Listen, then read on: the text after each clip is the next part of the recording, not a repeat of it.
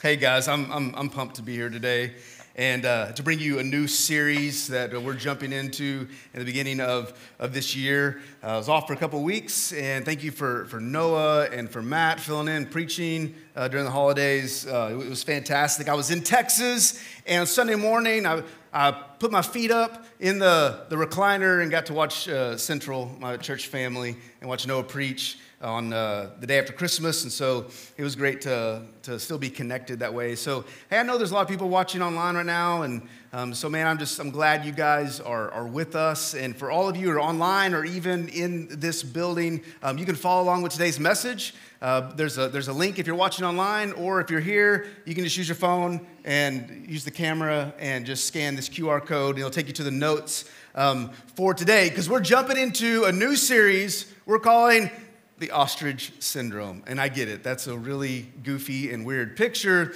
But you know how there's a saying or a myth that's gone around that an ostrich, when it's scared of what's going on in its surroundings, when it's scared, it'll bury its head in the sand so that it doesn't have to deal with reality. I mean, we've kind of heard that before. And we have something going on in our culture and even in the church, and it's called the Ostrich Syndrome. And the Ostrich Syndrome is where it's the idea where people ignore things that are uncomfortable.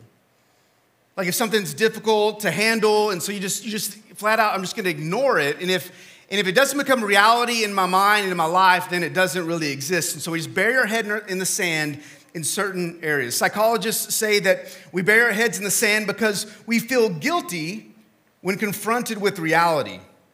And so we'd rather not know how we're doing. For example, like if you continue to walk past that scale, anybody, and never get on it, you're like, nah, I'm not going to get, not today. Yesterday was a cheat day, so I'm not going to weigh today, you know. And so you just continually walk by the scale, even though maybe you're trying to watch your weight and your health and that sort of thing. But you know what? Like I'm going to pretend like it doesn't exist, and I'm pretend like those numbers don't exist, or that weight doesn't exist. And so I'm not going to get on the scale. And as long as I don't get on the scale, then I'm okay.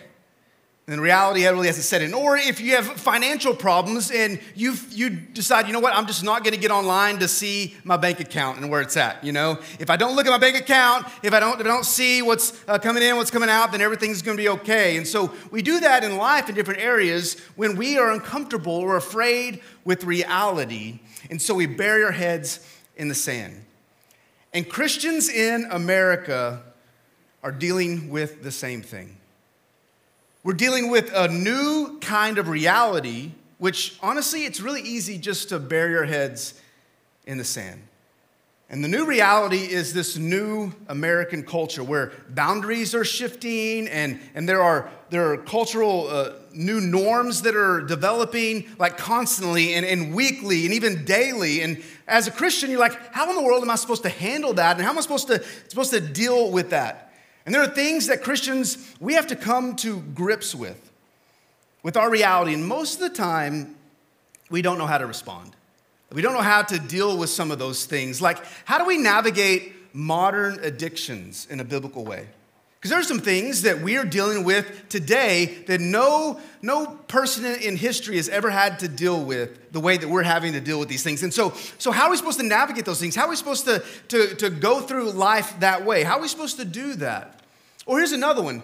How are we supposed to deal with LGBTQ plus culture in our community and even in our church? Because reality is that is something that is sweeping through our culture. And as the church, you know what it is? It's really easy just to bury your head in the sand and be like, I'm not going to deal with that right now. I'm just going to keep coming to church. I'm going to stay in my little Christian bubble, and I'm just going to live life the way that I've always lived life. I'm not going to worry about those things. And the reality is if we continue to bury our heads in the sand as a local body of believers here and as the American church in general, if we continue to do that, we're going to find ourselves irrelevant in our culture. And over the next 4 weeks, we're going to be talking about those things. In fact, the next 2 weeks, we're going to be talking about something that is really important. And it's how do we, as a church, deal with the future of the church? How do we deal with the future of the church? Because the church is going to look like, and it should look very different than what it looks like today. In fact, within dealing with how the future of the church works, there's another question we have to answer, and it's how do we connect with and influence the next generation? The next generation, you know, those young people that don't know what they're talking about, and you know, their lives are all messed up, and I wish they would just be like me or just like my parents. And we're like, how in the world how can we leave the church in their hands? You know, like you look at that next generation, you're going, how do we deal with them? How do we influence them? How do we help them as they become the future of the church? Because here's the deal: we are at a crossroads in our culture. I believe, I don't know if you sense this, but what's going on in our society?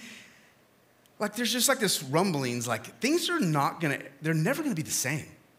Like things are gonna be totally, radically different across the American culture. And even in our local context and culture and community, it's rapidly changing. And if we don't deal with it, if we don't know how to respond to it, we're gonna become irrelevant. And our influence is gonna become non-existent. And even though we're dealing with some special things in our time, God's word is timeless, amen?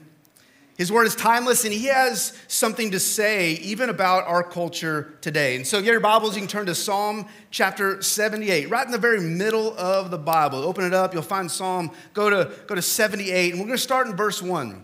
And so in this psalm, there's the psalmist, he's going to retell the history of his people, okay, of God's people. And he retells it in a special way. Look what happens in verse 1. He says, my people, hear my teaching. Listen to the words in my mouth. I will open my mouth with a parable. I will utter hidden things from of old, things we have heard and known, things our ancestors have told us. So it says, here's what I'm going to retell this history in this psalm, Psalm 78, of our people. And he says, I'm going to do it in a song. Isn't that smart? I mean, we learn so much. Like, think about when you're a little kid and how many things you learned in a song, right? I remember taking tests, even high school and college, and where you had to memorize facts, and you could, like, turn them into a song to try to remember. Did I do that? Just me? Okay, that's weird. Okay, so I remember doing that kind of stuff, and the reason this psalmist did this is because he wanted it to pass down from generation to generation, a song they continue to sing to remember. Here's what it says in verse 4. We will not hide them from their descendants. We will tell the next generation the praiseworthy deeds of the Lord, his power and the wonders he has done. And he described some things. He decreed statutes for Jacob and established the law in Israel, which he commanded our ancestors to teach their children. And then he describes why in verse 6. He says, so the next generation would know them, even the children yet to be born, and they in turn would tell their children. And what I see in this passage is that God wants every generation to know him. There's not a generation in the past, nor today or in the future, that God has turned his back on. He wants every generation to know him. And here's why. Here's what happens when they know him. Look at verse 7. It says, then they would put their trust in God and would not forget his deeds, but would keep his commands. When a generation knows God, then they trust in him. Because it's only natural, right, to trust in God when you see what he's like and what he's done and the things that he can do and his power and his might and his perfection. When we know God intimately like that and we see his love for us, it's only natural for us to want to trust him. And so the psalmist says, hey, we got to tell people about that. We got to tell the next generation. And then he finishes up, which is kind of funny. He says this in verse 8. They would not be like their ancestors, a stubborn and rebellious generation whose hearts were not loyal to God, whose spirits were not faithful to him. What he's saying is that, hey, we want to tell the next generation about God so that they will trust in God and have faith in God so they'll be better than us. Because we think we got it all together, but I remember what I was like when I was younger, right? We remember what it was like and the dumb things that we did and how, and there's times when we fell away from God and we were not perfect, but yet we kind of idolize our own generation and think we have it all together compared to than everybody else. But here's the deal. Every generation matters. Every generation matters to God. And honestly, the next generation matters so much that we should be putting almost all of our energy and effort into reaching the next generation. That is the future. And so if that is true, then how do we reach them? Because there's a big challenge. And the challenge is that they're very different. The younger generation, some of you guys are in this group that I see your faces. You're just way different than us. And it's hard for us to understand what you're like. You know, it's just like, I don't understand why you think the things you think, and I don't understand why you do the things you do. I don't know why you rebel against my generation. I thought I was the cool generation. Now I'm not anymore. Like, what is going on? Like, I don't know how to reach you. It's difficult because there are big differences. And if you write anything down, you can write this. That life experiences, information, and technology, they drive generational differences. Man, that is true. Life experiences, information, and tech, it changes each generation. Because you see, inside every generation, during your growing years, when you're young, okay, there are things that happen in your society, in your culture, in your life, events that have happened that really, you didn't realize it, but they formed how you think and how you respond to things and your perception of things and even your perception of how the church should be. And that's one of the difficulties about having a multi-generational church is you've got different segments of the church, different generations that say the church should be like this. No, the church should be like this. No, the church should be like this. And the reason is because we all have these different experiences that have shaped the way we think and the way we act and our priorities. For example, here's some of the generations that are in this room. There's some traditionalists, okay, traditional generation. That's from 1928 to 1945, those that were born during that time. And that generation, they went through the Great Depression or the after effects of the Great Depression, and they went through World War II. And so it has shaped how they perceive reality and perceive life. And so they're very conservative with their finances, and they don't just spend money like crazy. And they're also very patriotic because they went through that difficult time where the country came together. And so that has shaped the way that they view things. Then you have the baby boomers, right? Some baby boomers in here, born 1946 to 1964. And you guys went through Vietnam, the civil rights movement, and women's liberation movement. And what happened is during that generation, you experienced what it's like to be a change agent. And that generation began to see that, you know what, every single individual can make a difference. And it began to affect the way that the businesses you went into, the things you got involved in, and even how you perceived church. After the baby boomers, Generation Xers, right? Generation X group, 1965 to 1980. And things you went through were things like Watergate scandal. You went through corporate layoffs and turmoil. And what happened is, if you think about this, it really created this natural pushback for that generation, pushing back against government and like big business. And so they're kind of skeptical, a skeptical generation of people that are in authority like it hasn't been in the past. And then you get into the millennials, or Generation Yers, some people call them, 1981 to 1996. This group went through things like 9/11 when you were young, terrorism, school shootings. And what happened is my generation, we're really concerned about safety. Makes sense, doesn't it? We want safety for ourselves and for our families. Those are some of the things that we want.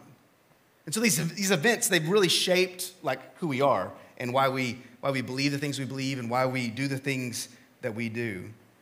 So if you're 25 years or older, I've just described you, okay?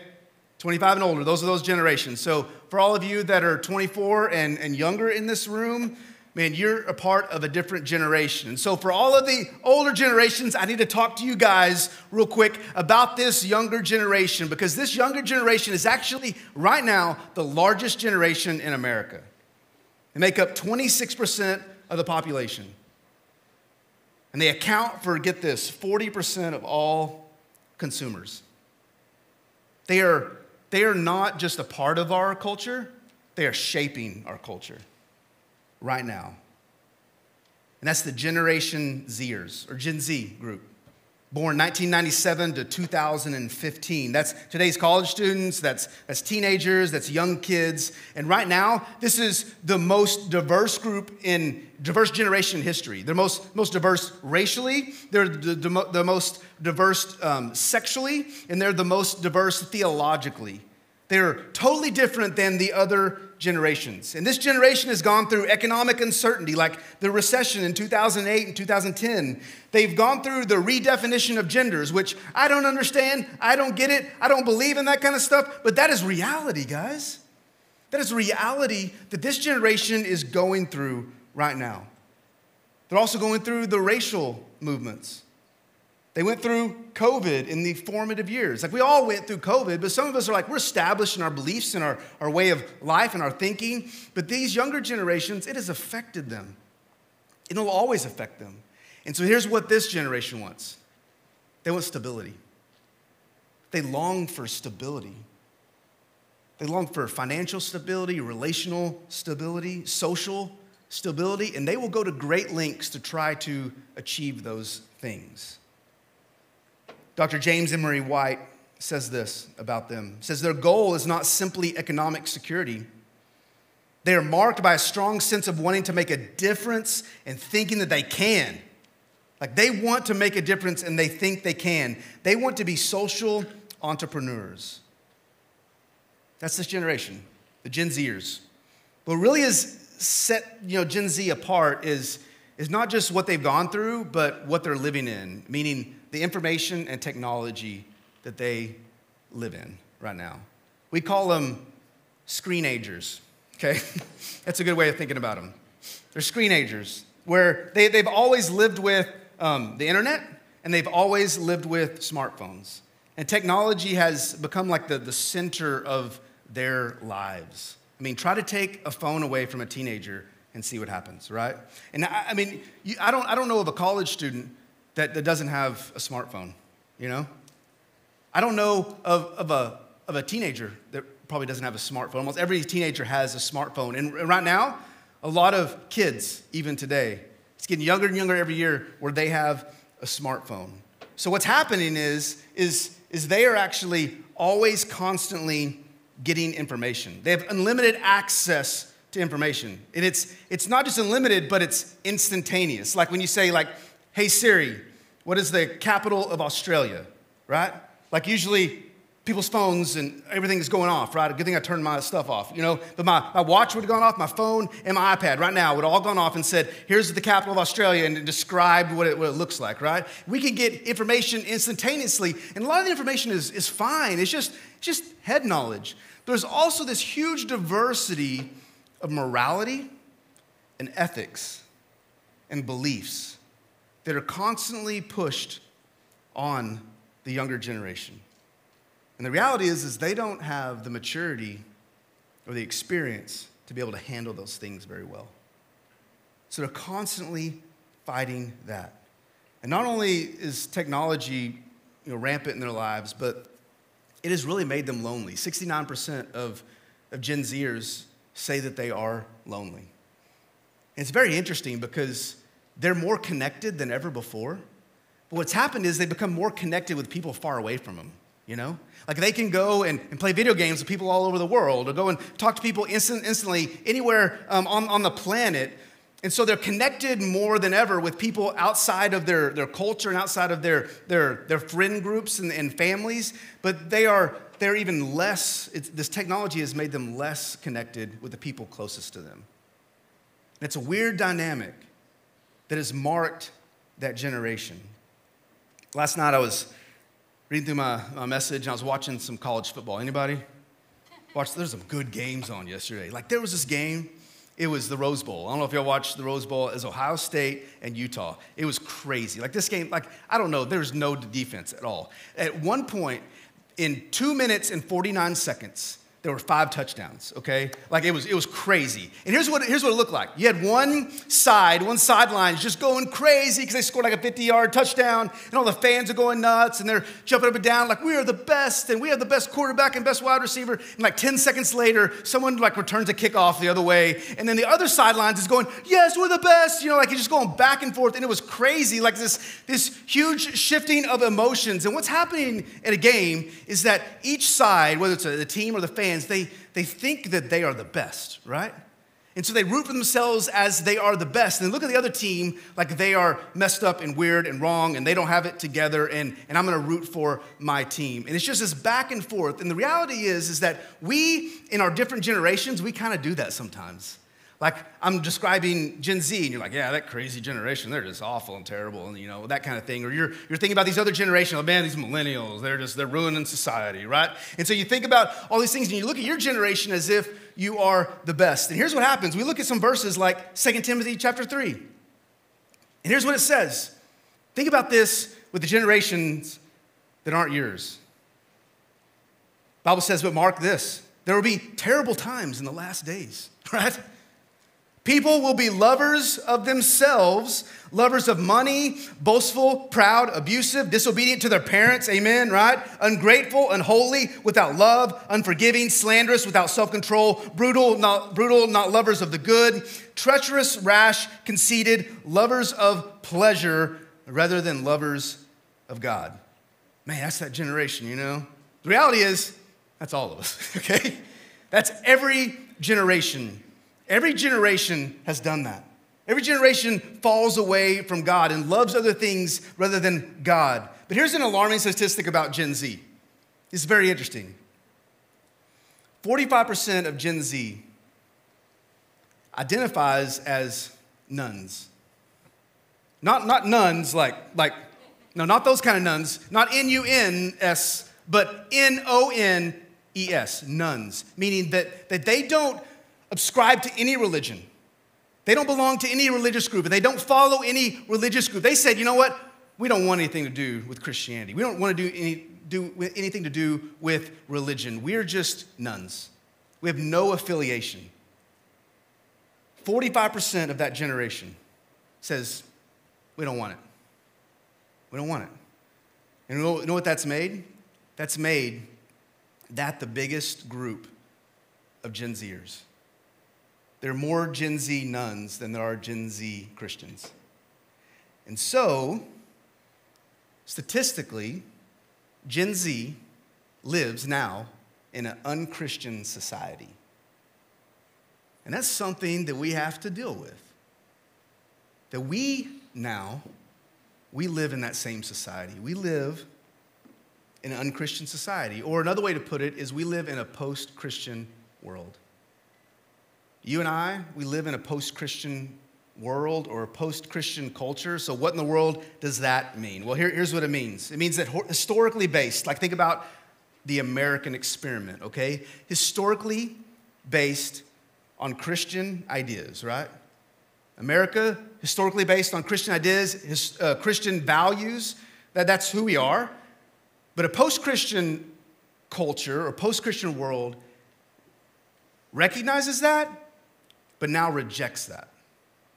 They now reject the authority of Christianity. And they don't consider even the Christianity to be the basis of their ethics and beliefs anymore. That is the culture that we live in. I mean, look at it. Like the American community doesn't revolve around the American church anymore, does it? For some of you older people in this room, you guys remember a day when you went to public school, put your hand on your heart, said the Pledge of Allegiance, then you had a prayer time, Remember that? Or you would go to the football games and everybody takes your hat off and they pray. Or you go and try to get something from the grocery store on a Sunday and every grocery store in town is closed. Like younger people are like, what in the world? That's crazy. But back in the day, that was what it was like because the culture revolved around the church. And everybody was expected to be in church. And if you're a good business person, you didn't have your business open on Sunday because you're supposed to be in church. And all of your clients are supposed to be in church as well. In fact, there were laws where you could only get certain things at stores on Sunday, like milk was one of them, okay? You could go buy milk, but you couldn't buy some other things because the culture revolved around the church. But here's the deal. It doesn't anymore, does it? Not at all. In fact, if you look at a map of our community and go about 10 miles in every direction, driving direction, do you know how many people go to church? I'm not talking about in Chicago. I'm not talking about New York. I'm talking about here in our community. Do you know how many people go to church? Not just our church, but all the churches everywhere. You probably think that number's pretty big because if you look around, there's churches everywhere. Like we were over-churched. We got just church at every corner, you know. There's too many churches to go around, you know. The reality is there's probably less than 1/4 of our community in church right now today. Statistics show within our community that 55% of our community, for all you math majors out there, that's the majority, okay? 55% don't go to church, meaning that they're unchristian. That means they're lost. They're lost. 55% of our community is lost. What does that mean? We live in a post-Christian world. How do we deal with that? You know, for some of us, that's difficult to get.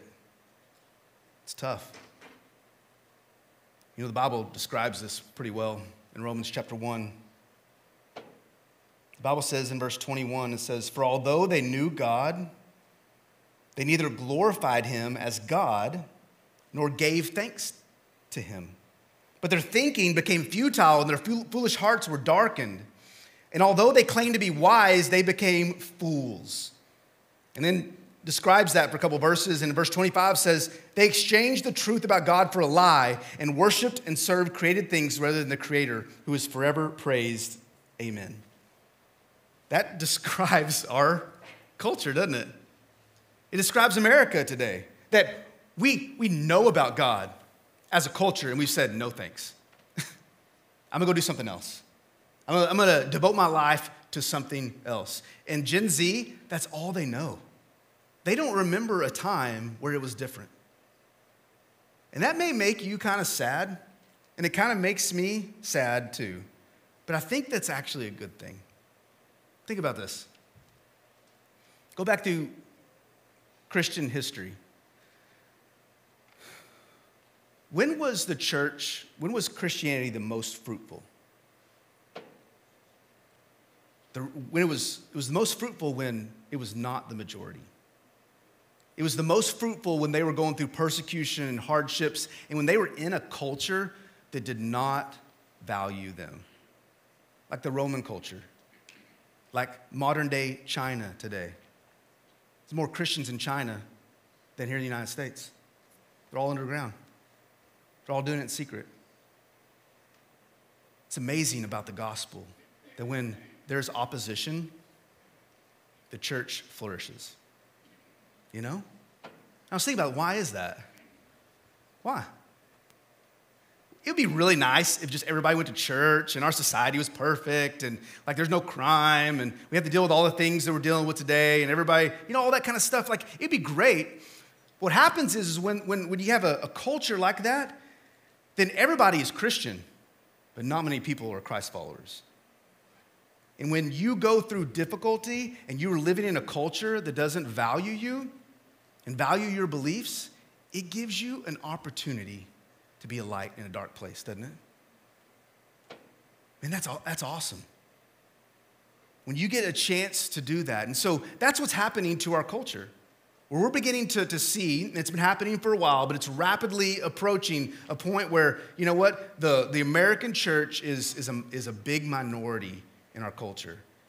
But it gives us a great opportunity to be a light in a dark place. And Jesus says, you know what? Hey, it's going to be okay.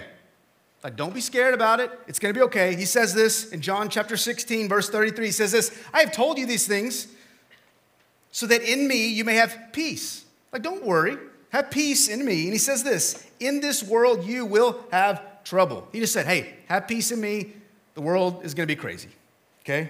Have peace in me, but it's not going to go the way that you want it to go. But have peace, because he says this, but take heart, I have overcome the world. I've overcome the world. So Gen Z, they are living in this world. They're extremely different. They're growing up in a post-Christian world. And so now we have an opportunity to do something. We have the challenge of our lives. As all you older generation, whether you're millennials or baby boomers or Gen Xers or whatever you are, you have a new challenge in your life. And it's this: reaching the next generation in a post-Christian world. That is our responsibility, is to reach this next generation, guys. We've got to do it. They're the largest generation in our culture now. They're the drivers and the movers and shakers of our culture. And pretty soon, they're going to be the leaders of our culture. How do we reach them? How do we do that? Well, it's every generation has that responsibility, even in biblical times. Look at Proverbs chapter 1. I'll put up on the screen here. In Proverbs chapter 1, the writer says, hey kids, listen up. I got a word for you. Let me give you some wisdom. It says, here's the deal. There's going to be a world that's going to want you to run this way, and there's a God that wants you to run this way. Let me describe it. Here's what he says. Starting verse 8. He says, listen, my son, to your father's instruction, and do not forsake your mother's teaching. They are a garland to grace your head and a chain to adorn your neck. Now, that's cultural for them, okay? All the Psalms is very cultural. It's interesting. We say, man, this is like the prize of your life, okay? This is like your prized possession is to listen to your parents, okay? What it's saying is that if you have parents culturally now, if you have parents that love Jesus, listen to them. Follow them. Don't think that they're idiots, okay? All young people in here. Don't think that you know everything, because you don't. In fact, we don't know everything, but we're continually trying to know and learn and understand how God wants us to live. But if you have parents that love Jesus, then follow him. And so then the writer, here's what he does. He kind of goes through this chapter and describes what it's like when you chase after things that in this world that you desire and want. And to get to that, you sin. You know, whether like riches or fame or anything like that. And it's kind of an interesting cultural concept where he's saying, hey, you know, like when your buddies, this is what he says, you know when your buddies are like saying, hey, let's go and like trap this dude and like rob him and we'll kill him. It's no big deal because we're going to take all of his money. We're going to get rich. He's saying, don't do that because those people are fools. They're idiots. That's what he's saying, okay? He's saying, don't go the way of the world. Go the way of God. And he says this in verse 19. He says, such are the paths of all who go after ill-gotten gain. It takes away the life of those who get it. When you get that ill-gotten gain, when you chase after things of this world, it takes away your life. It sucks you dry. It makes you irrelevant. It means you wasted your life. That's what he's saying right there. That's something that we've got to be able to teach the next generation. That is our responsibility. We got to teach them that there's a better way. We got to model that. We got to model what it looks like to be Christ followers. We got to actually share the gospel with them. We got to do those things. We got to teach them what it looks like to live the Christian life in holiness and in honor of God. Those are things that we have to do. And so next week, that's what we're going to do. We don't have time today. We got to go. We're going to talk about this next week, about some practical ways that we can do this. And I'm telling you guys, some of them are kind of radical. Some of them are kind of risky, and some of them are really different than the way that we've done church our whole lives. But we're not trying to reach people in the 70s and 80s anymore, even the 90s, even 5 years ago. We're trying to reach this new generation. And how do we do that? Well, we'll get into the practical stuff next week, but I want to leave you with just kind of an example. An example of how we can actually do this. Because we've got to stop trying to change the younger generation. We're not going to change them. You remember when you were young, right? No one's going to change me, right? You weren't going to be changed. So why are we doing the same thing? Why are we trying to change the next generation? We shouldn't try to change them. We should try to reach them. And here's how we do it. Here's the example. We need to be more like Jesus. How simple is that? We need to be more like Jesus. Because he really knew how to reach people. He knew how to reach people. And here's 4 ways, real quick, and we'll be done. Here's what Jesus did. It's really interesting. Instead of expecting people to get on his level, he came down to theirs. I want you to think about that. It'd been really easy for Jesus to just go to the synagogue and sit on his high horse. And that's what the other rabbis did. Hey, if you've got it all together, if you're smart enough, if you're holy enough, then you can come and be in my inner circle and I will teach you. You come up to my level and then you can be a part of my group. And that's not what Jesus did. Thank goodness, because we would all be disqualified. Instead of asking people to go to his level, he went down to theirs. And so he went to the places that nobody wanted to go. And he reached people that no one wanted to reach. Man, what a great example. Maybe that's what we need to do. Maybe we need to stop expecting the next generation to be like us. Let them be themselves. We can still reach them with the gospel. Here's another thing that Jesus did. Instead of demanding that people learn his language, he spoke theirs. Jesus had so much wisdom, didn't he? He could have preached the most theologically deep sermons way over everybody's head, you know? He could have done that, but he didn't. He taught people in a simple way. And how was that? What did he do? Parables, right?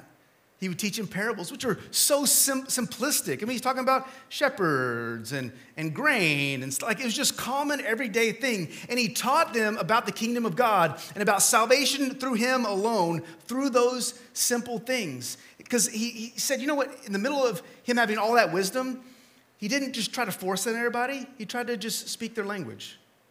He tried to package his message in a way that people could understand. You know? And here's what's crazy about our culture. This is the first time in the history of America, is that Gen Zers don't speak the same language that the other generations speak. I'm not talking about English. I'm talking about technology. Right? They don't speak our language anymore. We got to come up with a way to be able to package our message so that we can reach that generation. We'll talk more about that next week, big time. Number 3, instead of lecturing people, he loved them. Yeah, he told them the truth, but he did it in love, right? And he showed them that he cared for them and he met their needs.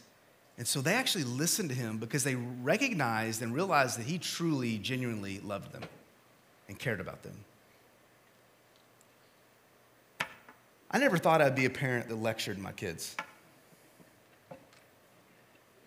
I do it all the time, don't I? Right?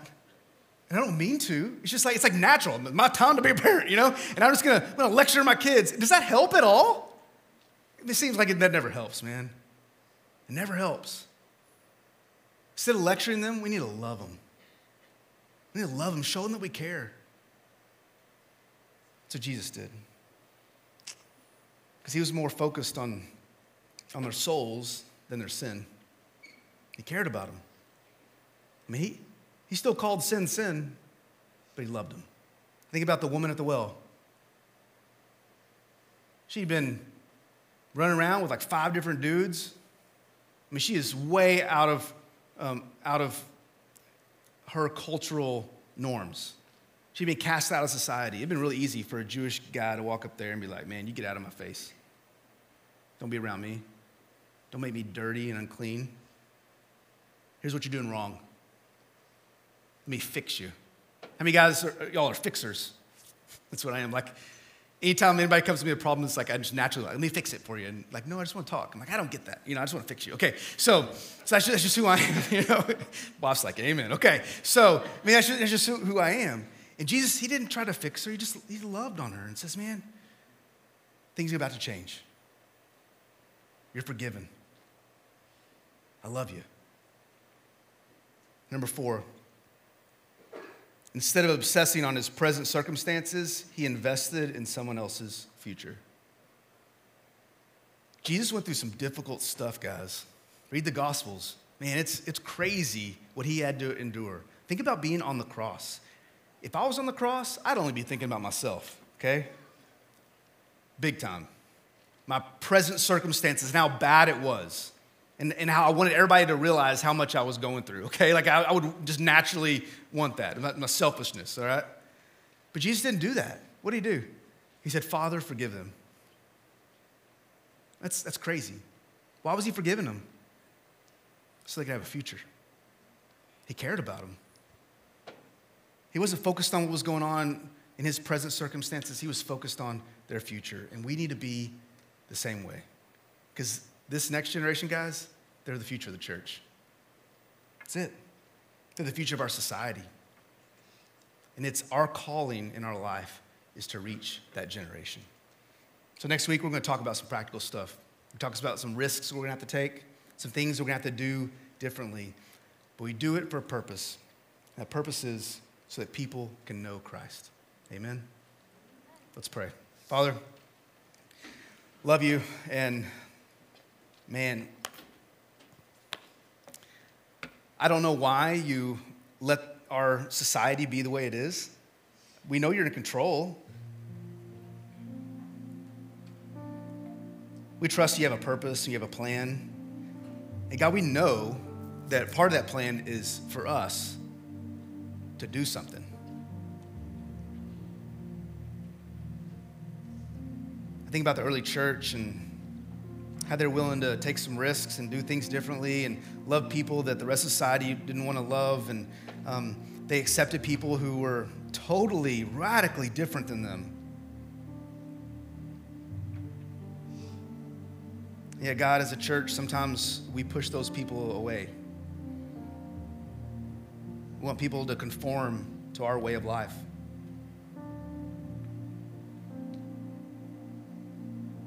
And some of those things are just opinions. God, we want people to love Jesus. We want people to follow Jesus. We want our kids and our grandkids and their friends to know the Lord. We want them to be saved. We want them to live their entire lives devoted to the cause of Christ. We want them to change our society. So God, help us to see how we're supposed to do that. Help us to be more like Jesus in our interactions with them, how we love them, how we teach them, how we go to where they are, how we speak their language.